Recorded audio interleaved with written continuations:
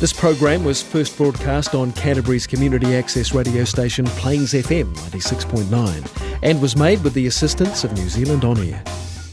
On February the 6th, 1840, an important document was signed at Waitangi. Known as Te Tiriti o Waitangi, this document was a covenant between the many hapu of Aotearoa and the British Crown. It acknowledged the ongoing authority of hapu to govern themselves, tino rangatiratanga, and created a new form of governance, kāwanatanga, that granted the Crown the right to govern non-Māori. Te Tiriti provides a framework for peaceful coexistence in a rapidly changing world.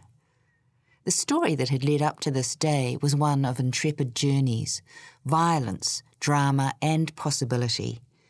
While there were instances of respectful cultural exchange and friendship, the assumption of superiority by European colonisers led to actions that created misunderstandings and mamai, hurt, that for many continue to this day. These episodes played out featuring a diverse cast of characters whose actions shaped our present day and will continue to reverberate into our future.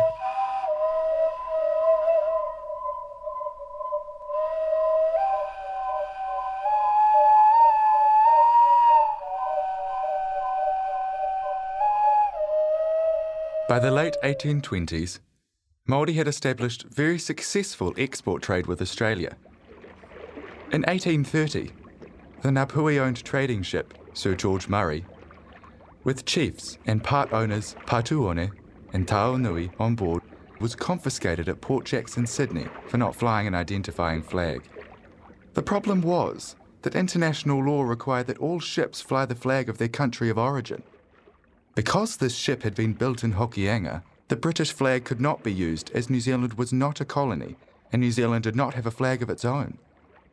As far as the Admiralty was concerned, it was entitled to confiscate any ships and their cargoes that did not fly a recognised flag. The Northern Rangatira, assisted by missionary Henry Williams and British resident James Busby, began working with officials to select an appropriate flag. Eventually, 3 designs were sent to Sydney, where they were sewn up and returned.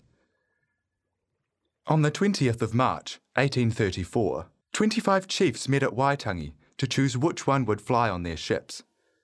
This day became known as the Day of the Flags, and the event was attended by a huge crowd, including the chiefs and their hapu, missionaries, settlers, traders, and some visiting British and American sea captains of various ships that were in the harbour at the time.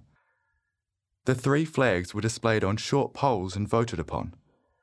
The vote came out at 12-10-3, with the winning design being a white background with a red St. George's cross, and in the upper left-hand corner, a blue field with a red cross and 4 white stars.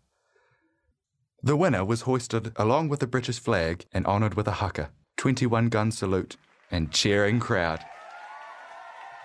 From that day, all New Zealand-built ships would fly the flag and carry a certificate of registration to the independent tribes of New Zealand.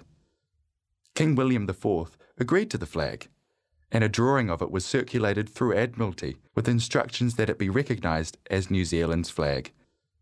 This was recognition that Aotearoa was a trading nation, and its ships now had the freedom to travel the oceans and waters of other nations under the protection of the Admiralty through British Royal Proclamation. The new flag unified many Māori hapu as they agreed to share one flag for their international trading enterprises.